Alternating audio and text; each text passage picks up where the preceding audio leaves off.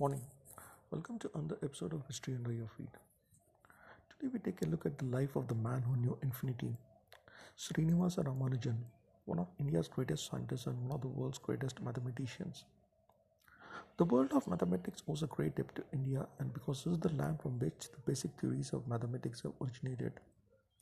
Aryabhatta contributed the number place value system and the concept of zero as well as calculating the area of the triangle. Bhaskara, who came up with the concept of the decimal system, Halayuda, who provided a clear description of the Pascal's triangle, and between 1300 to 1600 AD, we had the Kerala School of Mathematics and Astronomy founded by Madhava of Sangamagrama, who made significant contributions to the fields of infinite series and calculus. Srinivasa Ramanujan was born into an Iyengar family in the town of Erode, Tamil Nadu on December 22, 1887. His father was a clerk in a sari shop while his mother was a devout Brahmin housewife. This was a typical Brahmin household, pretty religious and orthodox, and growing up under his mother's care and guidance, he learned about the Indian tradition and Puranas. His first brush with mathematics was in 1898 in the higher secondary school, and that is when his prodigal talent came into being. At 11 years, he exhausted the mathematical knowledge of two college students. Again, he was absolutely brilliant at maths but flunked in other subjects.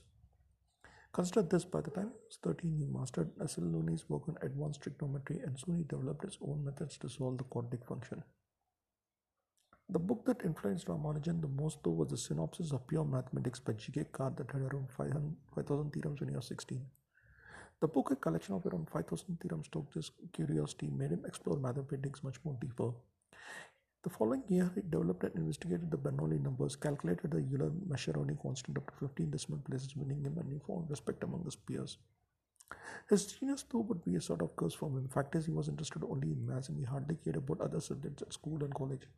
So while he passed maths with distinction, he was below par in other subjects.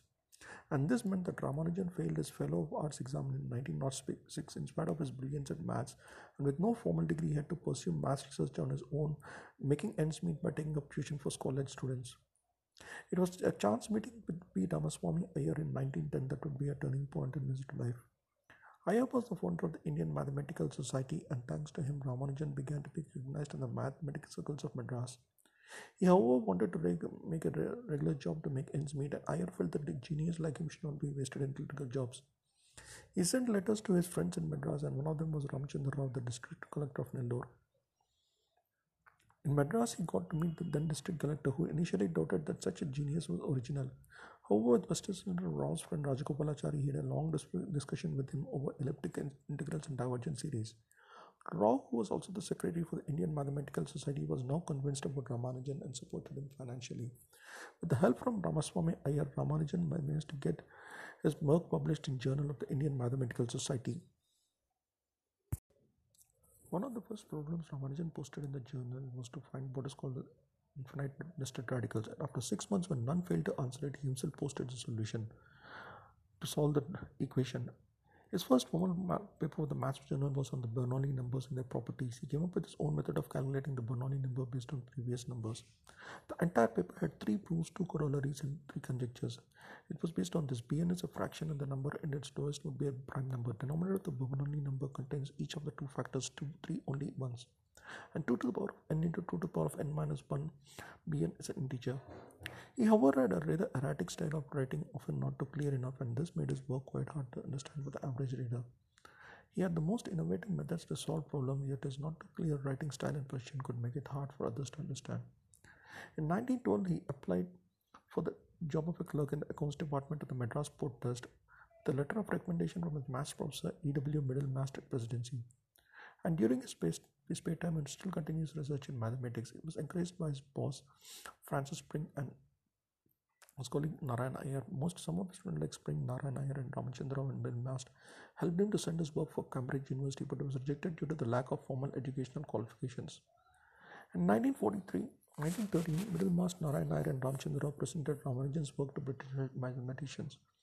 MGL himself rejected him, saying that though he was talented, he did not have a formal education background, but gave him valuable suggestions. Encouraged, Ramanujan sent his works to Cambridge, and 2 of them, H.F.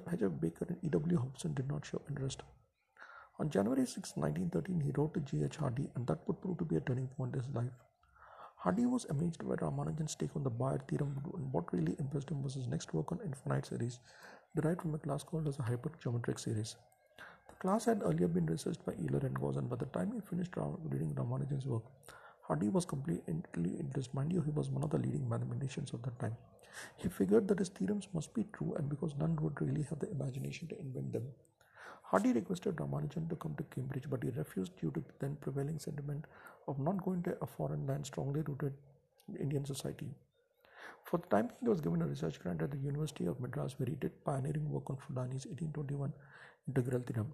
Hardy's colleague Neville again asked Ramanujan to come to Cambridge, and this time he agreed.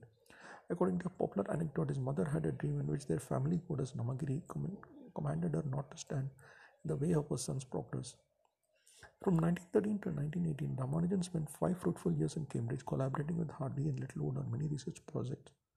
When Littlewood said this man was at least a Carl Gustav and Jacob, Hardy remarked that can be compared only with Euler or Jacobi. In March 1916, Ramanujan was awarded the doctorate for his research on highly composite numbers. Hardy later remarked that this was one of the most unusual papers he had ever seen, and both of them had contrasted ways of working. Hardy followed the Western model of proof and error and was an atheist. Ramanujan was a devout believer and often relied on intuition and gut feeling. It was a perfect mix of East and West. We have that very famous anecdote when Hardy visited Ramanujan, who was recovering from an illness in a hospital. He remarked to him that he had come in a cab which had a number 1729, and somehow that seemed dull and unremarkable to him. To which Ramanujan immediately replied, "No, Hardy, it's a very interesting number. It's the smallest number that can be expressed as the sum of two cubes in two different ways. To the mathematically challenged, it means that 1729 can be expressed as 12 cube plus 1 cube or 10 cube plus 9 cube." On October 1918, he became the first Indian to be elected as Fellow of Trinity College, Cambridge. In 1917, he became a member of the London Mathematical Society. In 1918, he became the second Indian to gain fellowship of the Royal Society and one of its youngest members. Sadly, his poor health meant Ramanujan had to return back to India, and he passed away in Kumbakonam on April 26, 1920. He was just 32, a beautiful mind that left the world at a very young age. However, his wife Janaki Amal took up the cause of her husband's work. Though having no children, she adopted Narayanan in 1950, who later became an officer with SBI. She ensured that Ramanujan's work was known to the public, and many prominent mathematicians visited her when they came to India. She later passed away in 1994. Ramanujan came up with his own variant of the Brocard problem, which asked to find for integer values of n and m, when n factorial plus 1 is equal to n still remains an unsolved problem. His home state of Tamil Nadu celebrates his birthday as State IT Day, while Government Arts College Kumbakonam remembers his day as Ramanujan Day. It is fitting that his birthday should be declared as National Mathematics Day by the government, a truly great Indian. Naman to him.